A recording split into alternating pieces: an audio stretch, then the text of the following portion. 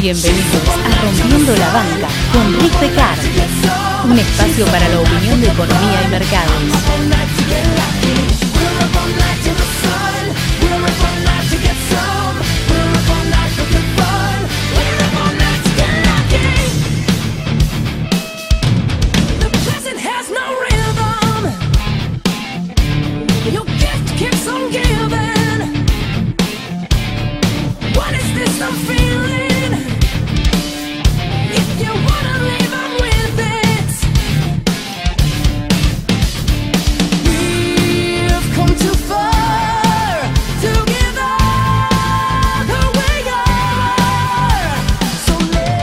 La suerte es un tópico de los que más se ha escrito y hablado a través de la historia. La obsesión de la humanidad con la suerte alcanza niveles incluso bizarros.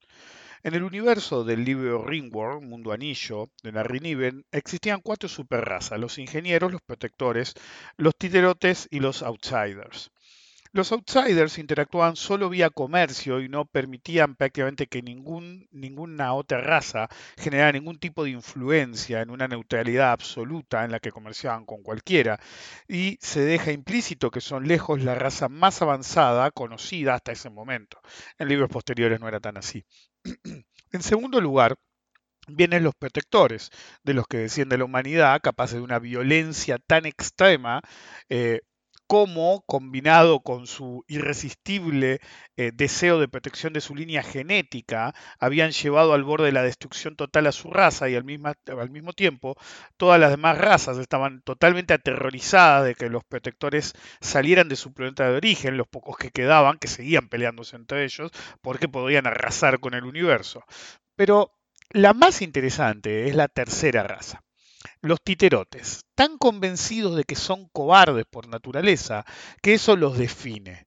Luis, el protagonista humano, descubre que no es así, no son cobardes, y que lo creen porque su forma de pelear para aprovechar su anatomía los obliga a dar previamente la espalda al enemigo, y se da cuenta de que no son cobardes. De hecho, no les gusta pelear, pero para nada son cobardes. Pero no logra convencer al líder titerote de que es así, y esa es otra historia. En cualquier caso, están tan convencidos de que son cobardes que se especializan en la ingeniería social de otras razas para tener una posición ganadora o de negociación ventajosa antes de darse a conocer ante una raza nueva.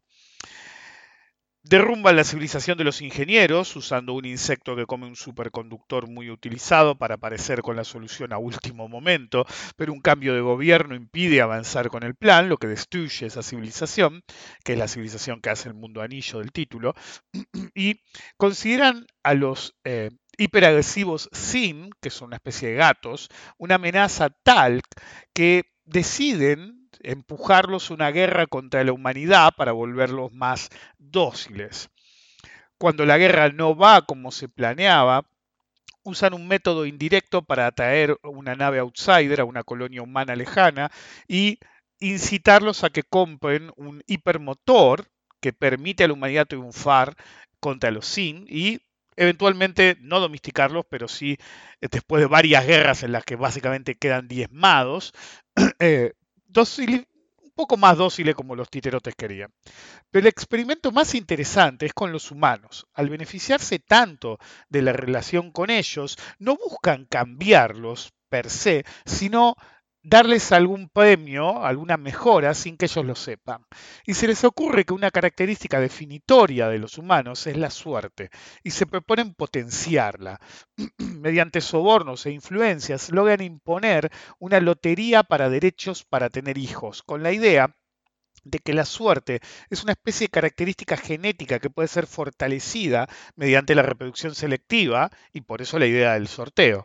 Eventualmente, para una misión hacia el mundo anillo, que lo ven por primera vez, encuentran por lo menos un caso exitoso de la lotería, tilabean una mujer tan afortunada que muchas veces simplemente no tiene libre albedrío y pone al borde del colapso la teoría de las probabilidades, porque apostar a una suerte extrema es más problema que solución. Con todo el poder, conocimiento y evolución, la raza dominante del espacio conocido cedía a solo desear tener suerte, sin entender realmente cómo funciona y que no es transitiva. El titerote de la expedición casi muere para que Tila aprendiera simplemente cómo actuar ante una emergencia. Hay que tener cuidado con lo que se desea. Cuando uno lo obtiene, puede no tener los resultados esperados. Bienvenidos al episodio número 258 de Rompiendo la Banca, soy Rick Descartes. Permítanme esta semana ser su guía en el espacio conocido y desconocido de los mercados. Recuerden colaborar con la difusión del podcast y seguirme en Instagram para deliciosos mini podcasts y recomendaciones diarios. De no hacerlo, podrían quedar atrapados en el pozo habitacional de los lados. Se dice, por lo menos algunos lo hacen, que es mejor la suerte que la habilidad, porque desarrollar una habilidad requiere mucho esfuerzo y dedicación, pero al mismo tiempo no garantiza buenos resultados. Mientras que la suerte no requiere esfuerzo alguno, así todos prefieren la suerte a pesar de los dudosos resultados de esperar que les sonría en algún momento. Siempre he explicado que por pura probabilidad, si muchos principiantes entran al mercado, un grupo reducido tendrá éxito y uno aún más reducido tendrá resultados espectaculares, mientras la inmensa mayoría fracasará de manera dramática. El éxito, aunque sea temporal, genera una falsa sensación de habilidad innata, de ser un iluminado. El problema es que al ver la rareza de esto, la mayoría malinterpretará, hoy estoy como de terror, malinterpretará, estoy despierto de hace mucho hoy, probabilidad, pura distribución por suerte y la suerte en sí misma por habilidad. Incluso el Wall Street Journal publicó un artículo el 9 de agosto del 2020 llamado When Day Traders Do Well, It's Probably Just Luck. Cuando le va bien a los day traders, probablemente sea solo suerte. En él malinterpretaban probabilidad por suerte, citando a un profesor de la UCLA, sí, la UCLA, pero con la referencia de Sherman, que dice haber estudiado ahí, no podemos esperar mucho de esa universidad, obviamente. El profesor sacaba conclusiones inadecuadas derivadas del uso de supuestos erróneos, diciendo que los retornos de corto plazo se explican enteramente por la suerte. Obviamente porque los académicos que no saben realmente nada de mercado, porque no son operadores, adoran el concepto de comprar y mantener, básicamente porque es sencillo de analizar y pueden autoengañarse con muestras diseñadas de acuerdo a un sesgo cognitivo ya decidido que apunta a que el mercado es muy complejo, pero al mismo tiempo esa estrategia hipersimplista es el simple y único secreto al éxito. Así el profesor emérito Cornell, pero de la UCLA, no de Cornell, dice corto plazo igual suerte, largo plazo y mantener igual habilidad. Obviamente al Wall Street Journal le gusta la idea, como a todos los opinólogos, por razones en las que no ahondaré porque ya he hablado varias veces de ellas. Simplemente si incrementan lo suficiente el horizonte temporal, a menos que lo que sea que estén hablando desaparezca, siempre van a terminar teniendo la razón. Así incluso a nivel institucional y académico, la suerte es un factor crítico al que no se cansan de apelar y que les es siempre esquivo. El dilema es que tomar esa actitud es el camino del anticonocimiento. Apelar a la suerte es reconocer la incertidumbre implícita y explícita en el mercado, pero desde la desidia de no hacer nada al respecto. Porque los profesionales del mercado siempre buscamos enfrentarnos a la incertidumbre de él, buscando generar certidumbres, sean absolutas o probabilísticas. Pero es algo aparte el uso de herramientas analíticas con las que buscamos despejar esa incertidumbre y no es el tema de hoy.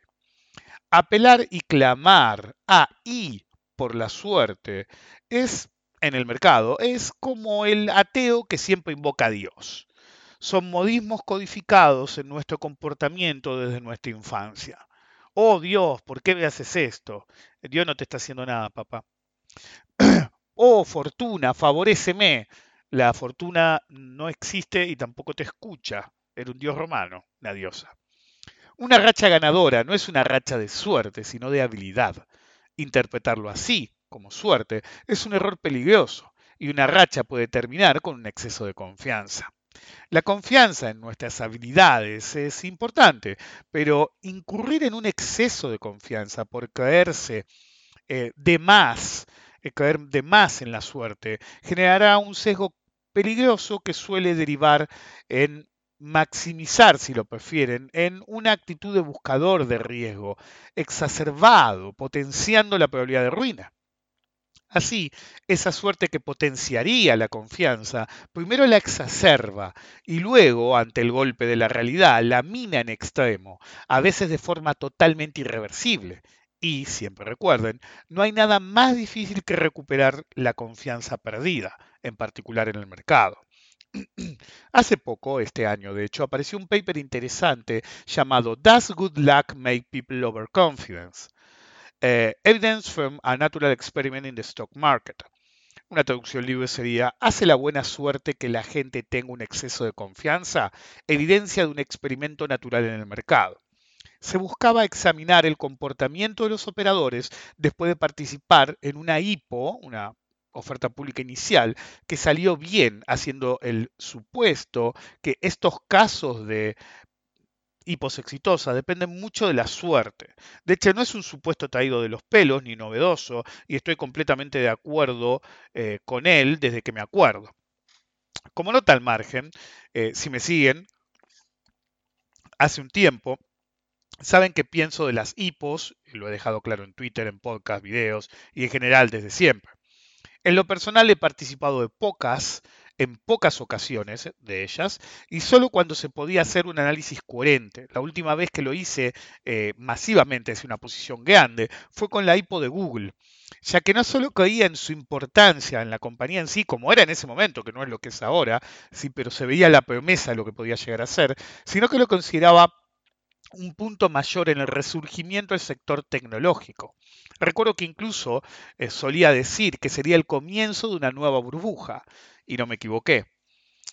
Hasta ese momento, el sector tecnológico, compañías de internet, chips, etcétera, estaban en el basurero después de las .com, fue pocos años después.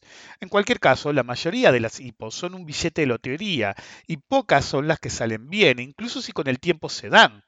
En el paper definen a las IPO como a purely luck-driven event, un evento impulsado puramente por la suerte. Y las conclusiones eran que precisamente los operadores que se veían beneficiados en una IPO luego adquirían un marcado exceso de confianza y como consecuencia operaban más frecuentemente y perdían mucho más dinero en comparación con otros operadores que no habían tenido esa suerte. Concluían también que el efecto era mucho más fuerte en los más inexpertos, principiantes, y en los casos que previamente se tenía poca confianza y el lucky break de golpe parecía un respiro de aire fresco, como se dice. Adicionalmente, estos operadores desarrollaban una propensión más fuerte a comportarse como jugadores, operando activos de calidad dudosa que ven literalmente como billetes de lotería. Las conclusiones terminaban con que ese comportamiento no se explicaba por un efecto riqueza, porque habían ganado dinero, o porque creer que usaban house money, sino que experimentaban lo que perciben como buena suerte, ¿sí? Eh, y derivan el desarrollo de un extremo exceso de confianza, ese era el problema. El año anterior, porque estos papers son normalmente como modas, hay uno primero y después empiezan a hacer varios sobre los mismos puntos, variaciones. Es lo de siempre. Alguien tiene una idea original y después hacen 500 copias con mayor o menor mérito.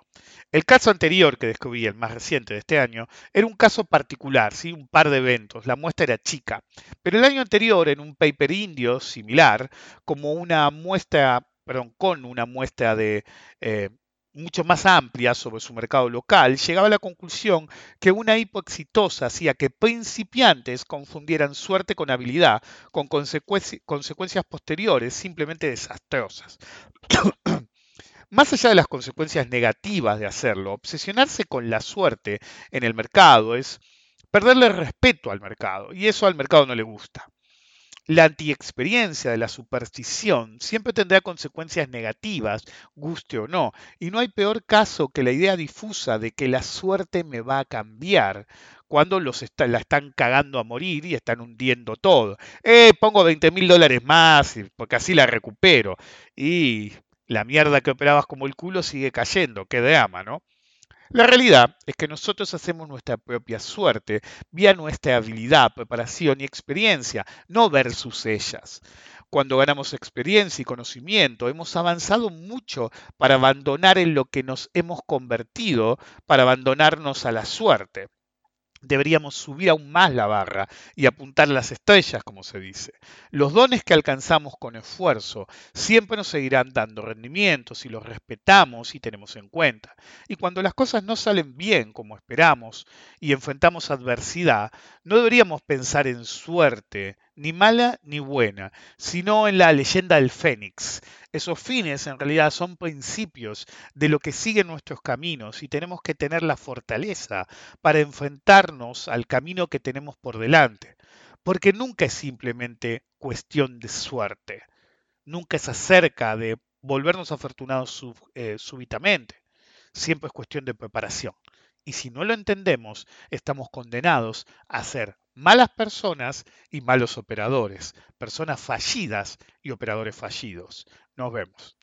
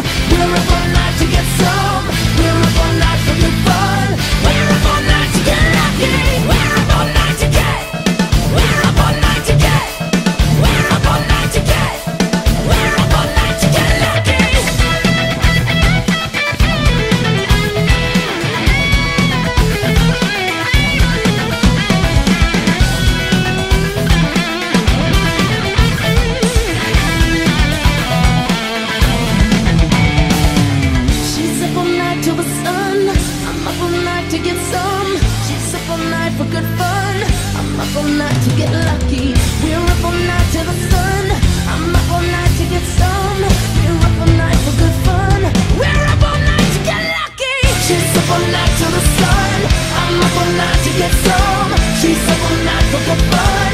I'm up all night to get